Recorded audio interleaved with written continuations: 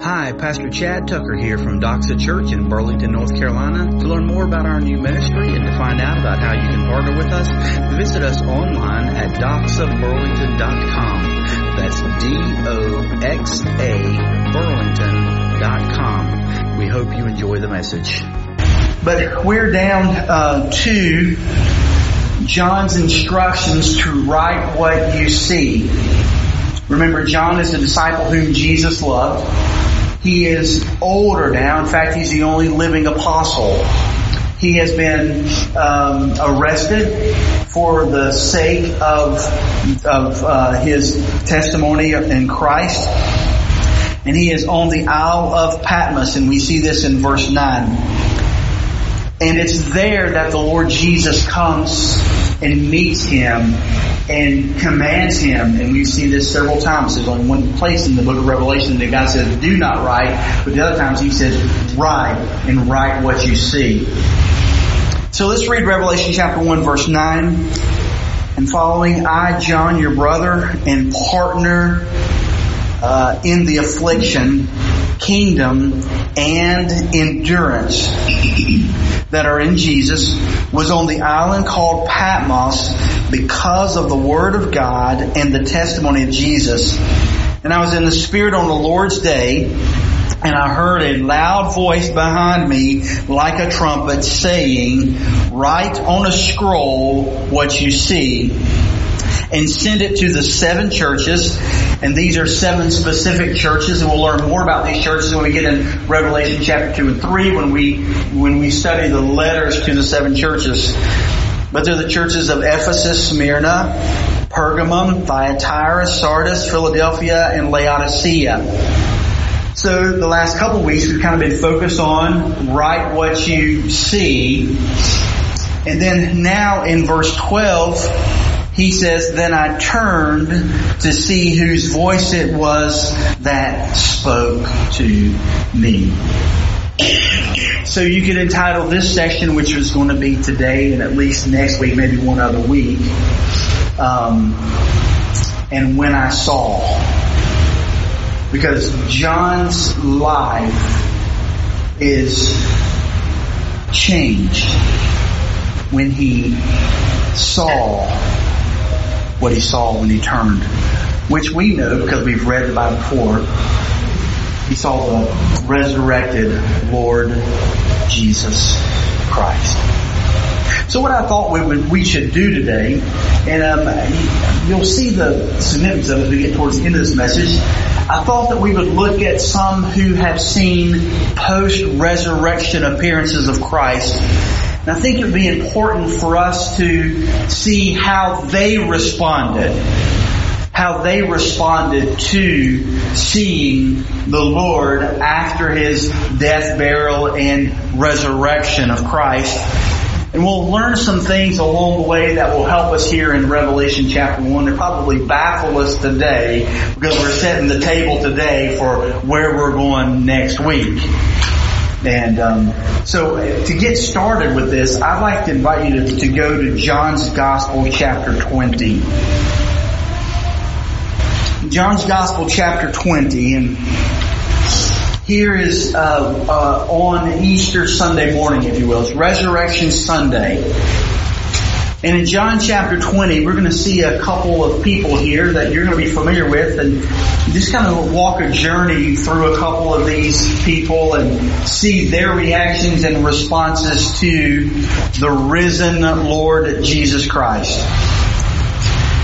John chapter 20 verse 1, on the first day of the week, Mary Magdalene. Now, Mary Magdalene is the first person that I want to look at. Mary Magdalene is not her last name. Magdalene she was from Magdala. So it would be Mary of Magdala. There are many Marys in the Bible. It's a very popular name then as it is now. You had Mary, the mother of Jesus. You had Mary of Bethany, whose sister was Martha. And this is Mary of Magdala, or Mary Magdalene. She came to the tomb early while it was still dark, and she saw that the stone had been removed from the tomb. In fact, she is the first woman to see the resurrected Lord. So let me introduce you to Mary just a little bit and see how valuable a woman she is to the kingdom of God. She's mentioned 12 times in the Gospels, many more times than most of the apostles, by the way. In a culture that greatly diminished the value and role of women, God saw fit that Mary would be the first to see the resurrected Jesus. She must have been a special person. But she didn't start out that way. In fact, if you would, you can hold your place there in John chapter 20. We're coming back, but go with me if you would, back to Luke chapter 8.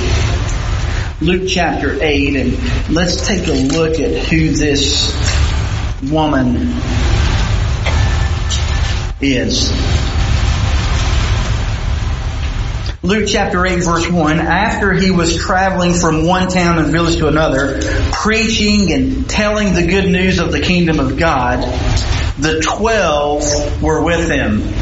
The 12 would be the 12 disciples, and the group that was with him, whether they were all together or not, were known as the 12. So even later when Thomas is gone on one occasion, Peter's gone, the group is still called the 12, though all 12 of them were not present. It became kind of the designation of his disciples who walked closely with him.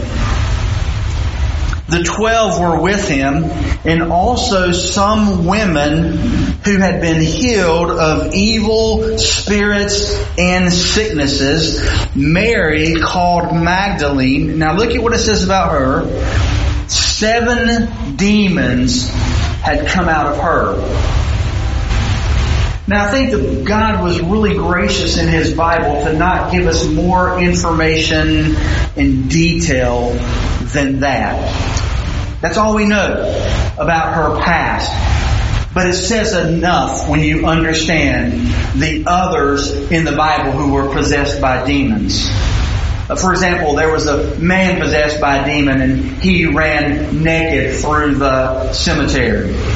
There were others who would try to throw themselves and commit suicide and things along those lines. There would be a lot of things. You can imagine for a woman to be possessed not by one demon but by 7 demons that had a hold of her and controlled her, the things that she would have been led to be engaged in, the horrific things that had been done to her, and the horrific things because of their possession that she herself had been involved in.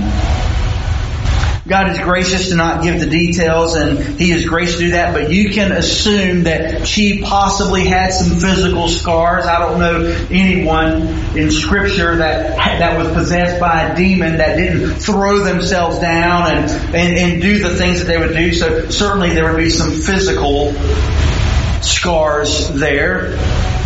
Most likely there would be emotional scars and other types of scars that would go along with a lifestyle of having 7 demons there. And somehow, some way, she met the Lord Jesus.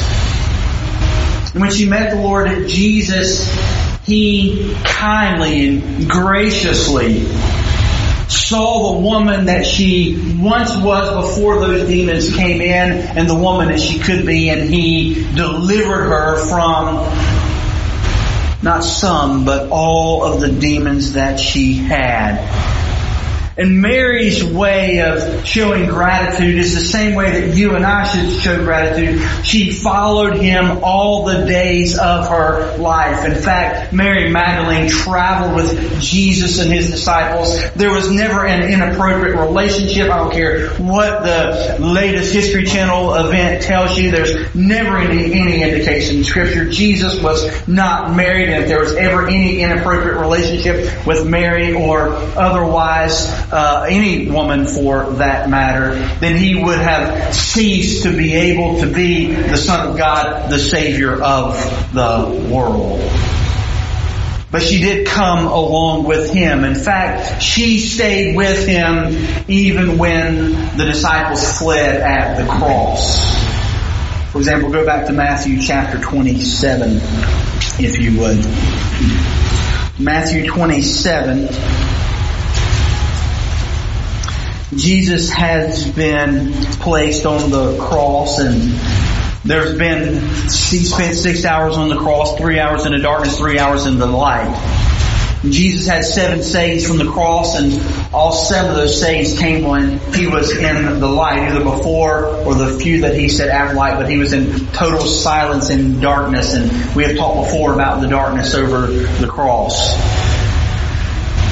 But when Jesus was arrested, the disciples fled from him. Peter followed at a distance, but then ultimately cursed him and fled as well. So the disciples all would have watched, certainly would have seen Jesus on the cross from a distance, except for John, who was there. And when it was evening, or after Jesus had died, chapter 27, verse 57, a rich man from Arimathea named Joseph came, who himself had also become a disciple of Jesus. He approached Pilate and asked for Jesus' body, and then Pilate ordered that it be released. So Joseph took the body, wrapped it in clean, fine linen, and placed it in his new tomb, which he had cut into the rock. He left after rolling a great stone against the entrance of the tomb. And look who was there. Mary Magdalene and the other Mary were seated there facing the tomb. So you can find in the Gospels that she was there at the cross, and here she is here facing the tomb. The next day, which followed the preparation day, the chief priests and the Pharisees gathered before Pilate and said, "Sir, we remember that while this deceiver was still alive, he said, 'After 3 days I will rise again.' So give orders that the tomb be made secure until the 3rd day. Otherwise his disciples may come to steal him and tell the people he has been raised from the dead, and the last deception will be worse than the first." So here's Mary, and this huge, probably 2,000 plus pound stone rolled in front of the grave of Jesus, and she's there on the outside. It was protected by a Roman guard, sealed so that no one could enter. And notice chapter 28, verse 1, after the Sabbath, as the first day of the week was dawning, Mary Magdalene and the other Mary went to view the tomb. There's a violent earthquake because the Lord descended from heaven and approached the tomb. He rolled back the stone and was sitting on it. Now notice his appearance. His appearance was like lightning, and his clothing was white as snow. The guards were so shaken by fear of him that they became like dead men. The angel told the women, "Don't be afraid, because I know you're looking for Jesus who was crucified. He is not here, for he is risen just as he said. Come and see the place where he lay." So they departed quickly to go get the other disciples, and that's where we pick up in John's account in John chapter 20.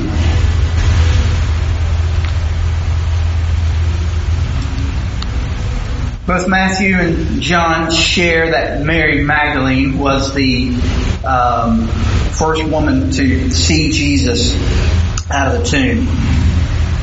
And we see, as we've looked just a minute ago, in John chapter 20, verse 1, first day Mary was there. But look down in verse 11.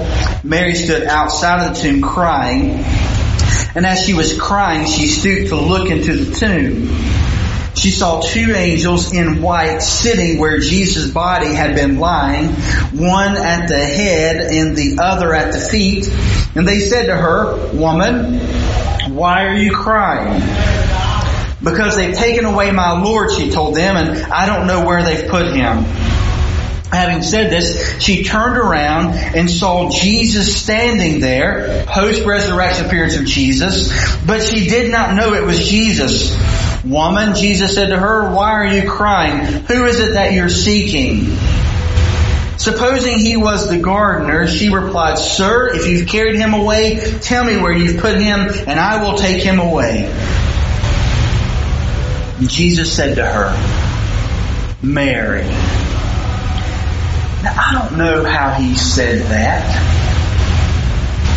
But they spent from the time that he delivered the demons out of her until he was on the cross, Jesus would have a certain way that he would call her name, and certainly one that when she would be familiar, she would say, that sounds just like Jesus. He said to her, Mary, turning around, something in the way that he said it revealed his identity to her. Because it says she turned around, she said to him in Aramaic, Rabboni, which means teacher. And what was her response? She wanted to cling to him, didn't she? Don't cling to me, Jesus told her, since I've not yet ascended to the Father. But go to my brothers and tell them that I'm ascending to my Father and your Father, to my God and your God. So what was Mary's reaction in seeing the resurrected Lord? It was a reaction of wanting to cling to him, right? To hug him and to hold him and to bow down and worship. It was her. Jesus was one whom she loved, and she had been delivered and saved and given the last couple of years of her life, or whatever part she joined in the journey, and to be able to see him one last time, and hear that familiar voice, Mary, calling her own name. She clung to him and she wanted to be near him. Well, here in John chapter 20, we also see John's relationship with Jesus. And in fact, if you would, go back to let's just go back to John chapter 13. There's some things in John chapter 13 that will help us to see their relationship.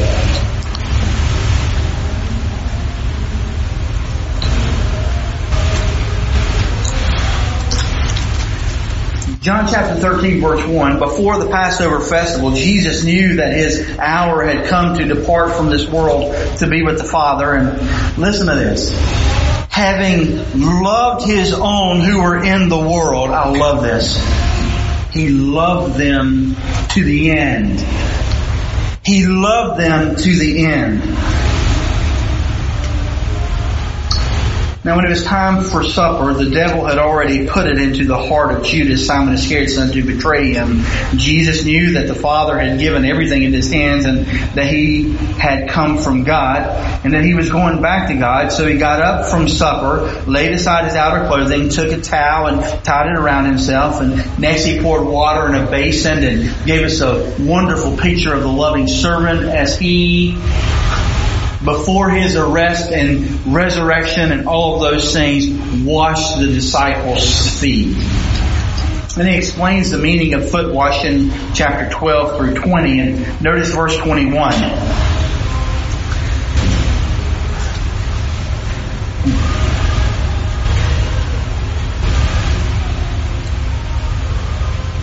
When Jesus had said this, he was troubled in his spirit.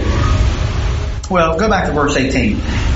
I'm not speaking about all of you. I know those I have chosen, but the scripture must be fulfilled. The one who eats my bread has raised his heels against me. I'm telling you now before it happens, so that when it does happen, you will believe that I am he. Truly I tell you, whoever receives anyone I send receives me, and the one who receives me receives him who sent me. Jesus is predicting his death.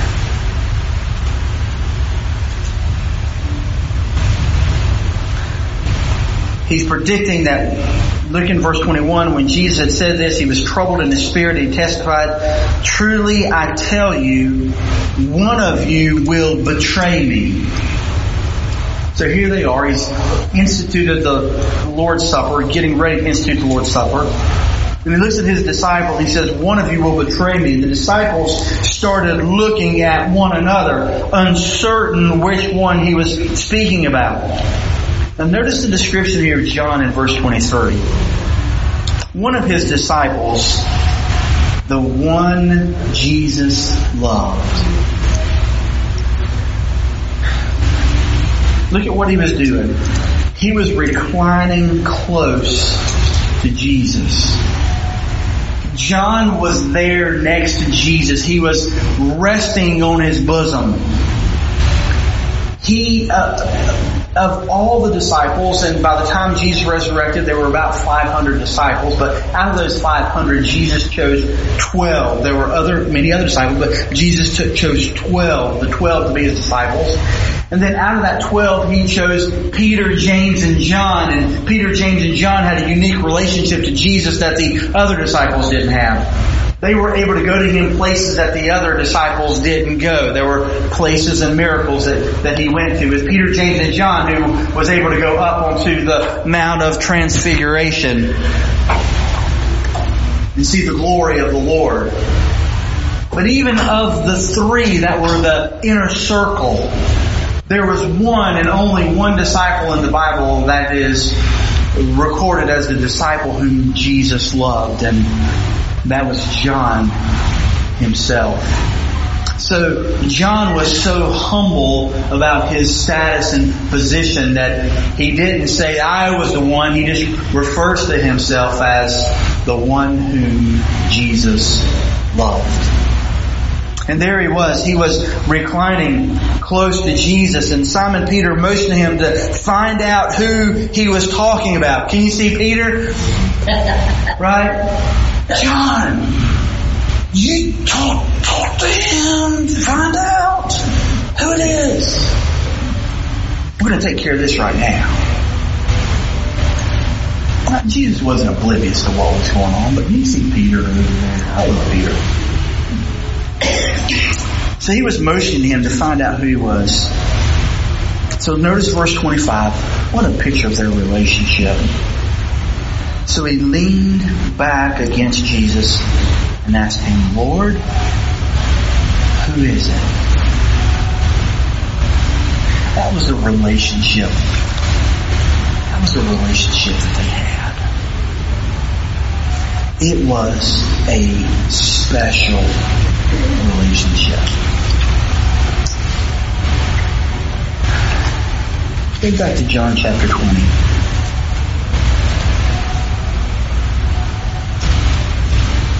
We're now after the events of the cross and after the days in the tomb, and Jesus resurrected, back on Resurrection Sunday. Mary Magdalene, she said they've taken the Lord out of the tomb and we don't know where they put him. Notice John chapter 20 verse 3. At that, Peter and the other disciples went out heading for the tomb. The two were running together, but the other disciple, notice he doesn't say, he says, the other disciple outran Peter and got to the tomb first. Well, John was also younger. Stooping down, he saw the linen cloths lying there, but he did not go in. Then following him, Simon Peter also came. He entered the tomb, and he saw the linen cloths lying there. The wrapping that had been on his head was not lying with the linen cloths, but was folded in a separate place by itself. In other words, the body hadn't been snatched by the Roman soldiers, because they certainly wouldn't have taken the time to take those cloths off and fold them. Disciples certainly didn't steal the body of Jesus, because they wouldn't have taken the time to do that. But when Jesus rose from the dead, it doesn't say anything about laying there in a shape or a mold of Jesus and then it just kind of caved in, when the light came in. And somehow Jesus unwraps himself, or the angel perhaps unwrapped him, but he took the time to fold the linen cloths and to even take the face cloth and fold it and lay it there. Some even see in that the return of Christ, because this linen cloth would be what would be used around a table, what we would consider a napkin. And so if you're sitting there eating, some see in the folding of the linen cloth. Because what do you do when you go back for seconds? You take your napkin and you fold it and you set it down and you go back to get seconds and then you return. But what do you do when you're done? You throw it down and walk away. So let you read that. Regardless, the linens were folded up and in a separate place by itself. The other disciple who had reached the tomb first then also went in and saw and believed, for they did not yet understand the scripture that he must rise from the dead. The disciples returned to the place where they were staying. So here's John, beloved disciple of Jesus. When he saw Jesus, he went back in John chapter 20, verse 21. We'll pick up verse 19 for the sake of time. When it was evening on that first day of the week, disciples were gathered together and the doors locked because they feared the Jews. Jesus came, stood among them, and said to them, "Peace be with you." And having said this, he showed them his hands and his side. So the disciples, what did they do? They rejoiced when they saw the Lord. What did Mary do? She rejoiced when she saw the Lord. What did the disciples do? They rejoiced. Now, I promise you, they needed those words of comfort from Jesus, right? I mean, after all, you're one of the 12. You, Peter, have promised you would never leave him, and now you've cursed him and run out, and the disciples, except for John, has fled, and now this one that you abandoned at his point of need, at the hour of his death, is now standing in your midst. I promise you, he got their attention when he appeared behind that door that was locked. And the very first words would be very important to establish the relationship. What would you do if you were Jesus?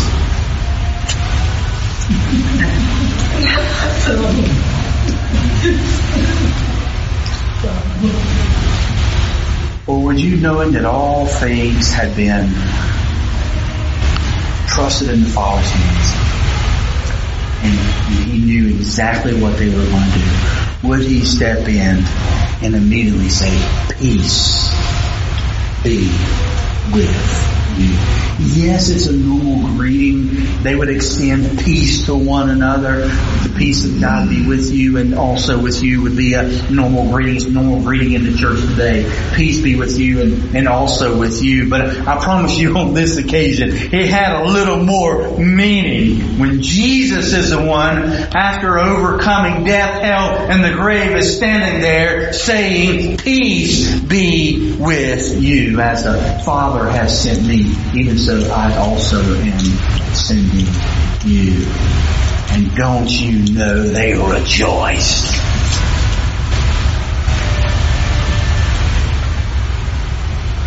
But not everyone rejoiced when they saw the resurrected Lord. You notice, let's just look at it briefly. Matthew chapter 28. We walked through this. I didn't draw attention to it because I wanted to come back now. When Jesus died and they placed him in the tomb and they rolled the stone in front of it, remember as we read earlier today that they went and they said, somebody's going to try to steal the body. Matthew chapter 27 verse 64, so give orders that the tomb be made secure until the third day. Otherwise, his disciples may come steal him and tell the people he has been raised from the dead, and the last deception will be worse than the first. He says, you have a guard of soldiers. Now, they had temple guards, and temple guards would be pretty brutal whenever they needed to be. There are certainly accounts in history that they would guard the temple and the possessions and the things in the temple. But there was nobody like the Roman guard. The Roman guard would be whatever adjective you would want to do, the fiercest guard that would guard. And not only did they seal the tomb, but notice what he said. They made the tomb secure. And he says, verse 65, you have a guard of soldiers, Pilate told them, go and make it as secure as you know how. They went and secured the stone. Now, how did they secure the stone? By setting a seal on it. Now the seal wasn't that big a deal. It's not like it was concrete that concreted the stone in place. It was a wax seal that they would use. They used it on letters and they used them there. And what they would do is they would pour the wax and they would take the signet ring of the person who has authority to break the seal, and they would imprint that authority on the seal. So it wasn't that the seal itself couldn't be broken. It's just if you were not authorized to break the seal, you were in danger of death. You would not want to be anywhere that a Roman seal was broken and you had no authority to break the seal.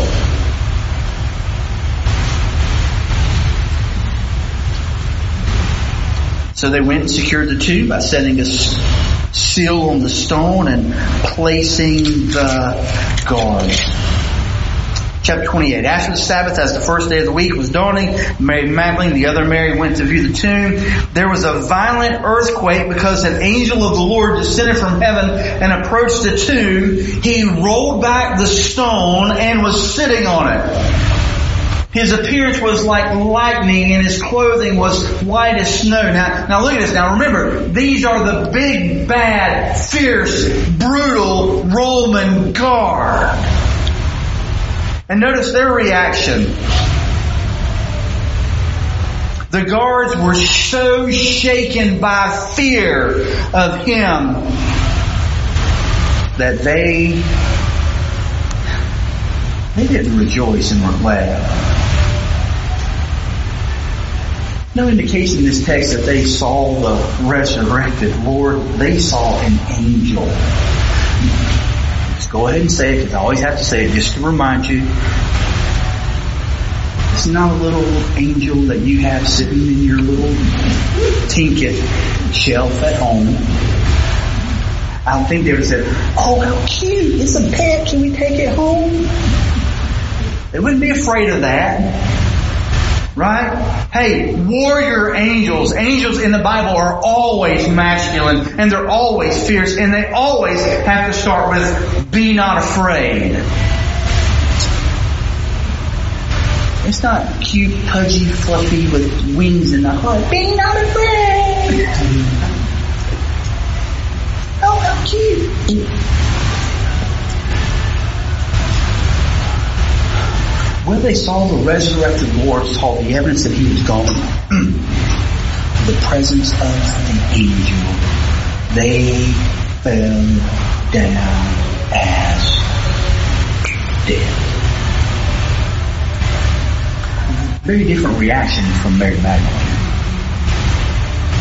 Very different reaction from the disciples here. So with that in mind, we have a bit of an issue when we come to Revelation chapter 1.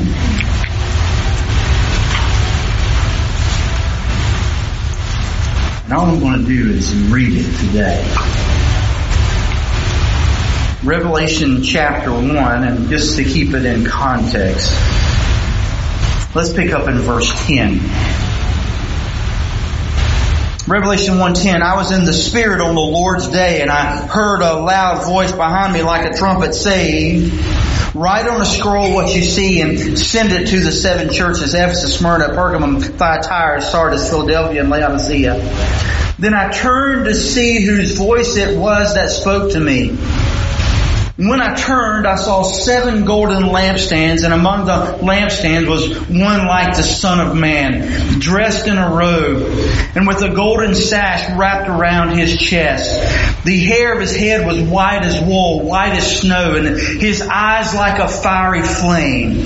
His feet were like fine bronze, and as it is fired in a furnace, and his voice like the voice of cascading waters. He had 7 stars in his right hand. A sharp double-edged sword came from his mouth, and his face was shining like the sun at full strength. Verse 17. What was John's reaction? And when I saw him, I rejoiced. When I saw him, I fell at his feet like a dead man. So here's the question. Why would John, of all the disciples, the disciple whom Jesus loved, the one faithful all the way through the point of the cross, outran Peter to the tomb, saw Jesus, yes, fearfully, but saw Jesus on the Mount of Transfiguration pull back his flesh and reveal his glory. Why would he, of all people, when he sees the Lord Jesus on the Isle of Patmos for being faithful to the Word of God and the testimony of Jesus Christ, have the same response? Not as Mary Magdalene, but as the Roman guard. Beloved, I promise you, there's a good answer. And we'll get there next week. We just have to set the table today. We've got to come back. You see, we've got a lot that we've got to cover in here. But I promise you, it's going to be worth the wait. Spend some time this week reflecting on that, thinking about it. See what you can come up with, and we'll look at it next week. But the picture is true.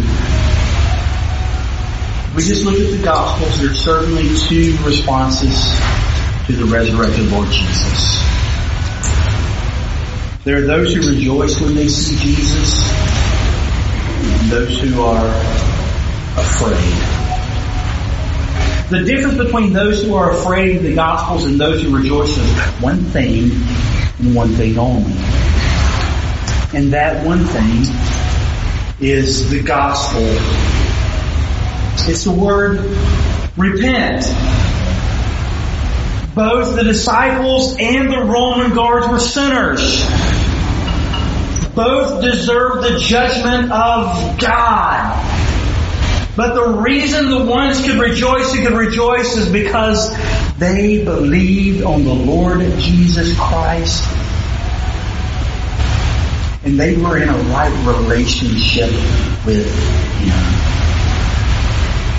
It is my desire for all of us, all of you, to know Jesus as your personal Lord and Savior and be rightly related to Him. It's a desire of my heart, and the purpose of Doxa Church is to bring men and women, boys and girls into a right relationship with God. And only God can do that work. But He does that work through us. He does that work through entrusting us with the gospel to take and share to others.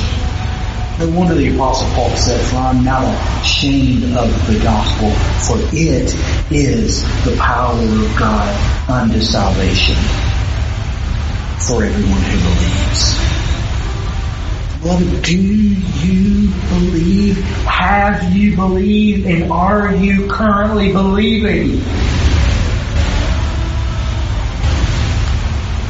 It's the evidence that you're in right relationship with Him. And if you're not, and you say, "Tell me, Pastor Chad, how do I do that?" You recognize who Jesus is, who died and is in His perfection and holiness. And you recognize who you are in your utter sinfulness and inability to save yourself. You stop making excuses for your sin, excuses for your behavior, and excuses for all of those things. And you recognize that Jesus is the only way to salvation. He's the way, the truth, and the life, and no one can come to the Father but by Him. And knowing those things about God and knowing those things about yourself, you cast yourself at the foot of the cross, repenting of your sins, believing on the Lord Jesus Christ, and asking Him to be your Savior and your Lord, and by faith receiving the gift of salvation that will forever change your life. It will forever change your destiny, not only in this world, but in the world to come. And when you repent and believe the gospel, you become a child of God. All of your sins, past, present, and future, have been forgiven. You are brought into a right relationship with God, made part of the family of God. Why would anyone not want that is beyond me. It's mainly because they haven't heard and they haven't seen. And the little g God of this world, Satan, has blinded the eyes. 2 Corinthians 4 has blinded the eyes of the unbelievers, that they may not see the glory of God in the face of the Lord Jesus Christ. And the way that we see people saved is you pray that God opens their blinded eyes to see Him in His holiness and His perfection, and to see themselves in their brokenness and inability to save themselves. And that God saves them, and they repent of their sins, and walk with Him all the days of their life. The Bible says if you confess with your mouth the Lord Jesus Christ and believe that God has raised Him from the dead, you will be saved. Beloved, that's our desire. To see people saved and growing in their relationship and in their walk with God. Those of us who are saved, let's go out and do everything we can to carry the gospel with good news with us and share with as many people as possible, praying constantly. And if you're here and you're not saved, you're listening to this message and you're not saved, beloved, repent. Believe the gospel. Discover who Jesus is as the only path to salvation. Heavenly Father, we love you so much and we thank you. Lord, one day all of us will experience what John and Mary Magdalene and the Roman guard saw. We will see Jesus, the resurrected Son of God, face to face. And Father, I pray, Lord, that when that day comes, the Word says that every knee will bow and every tongue will confess that Jesus is Lord. Father, I pray that we will say so rejoicingly. And we will, because we are saved. We're part of the family of God, rejoicing and being glad. And Father, woe to those who have not repented and have not believed. Oh God, draw them to yourself. Lord, use us as instruments of your hands to share the good news of the gospel. We love you and thank you in Jesus' name. God's people said, Amen. Amen.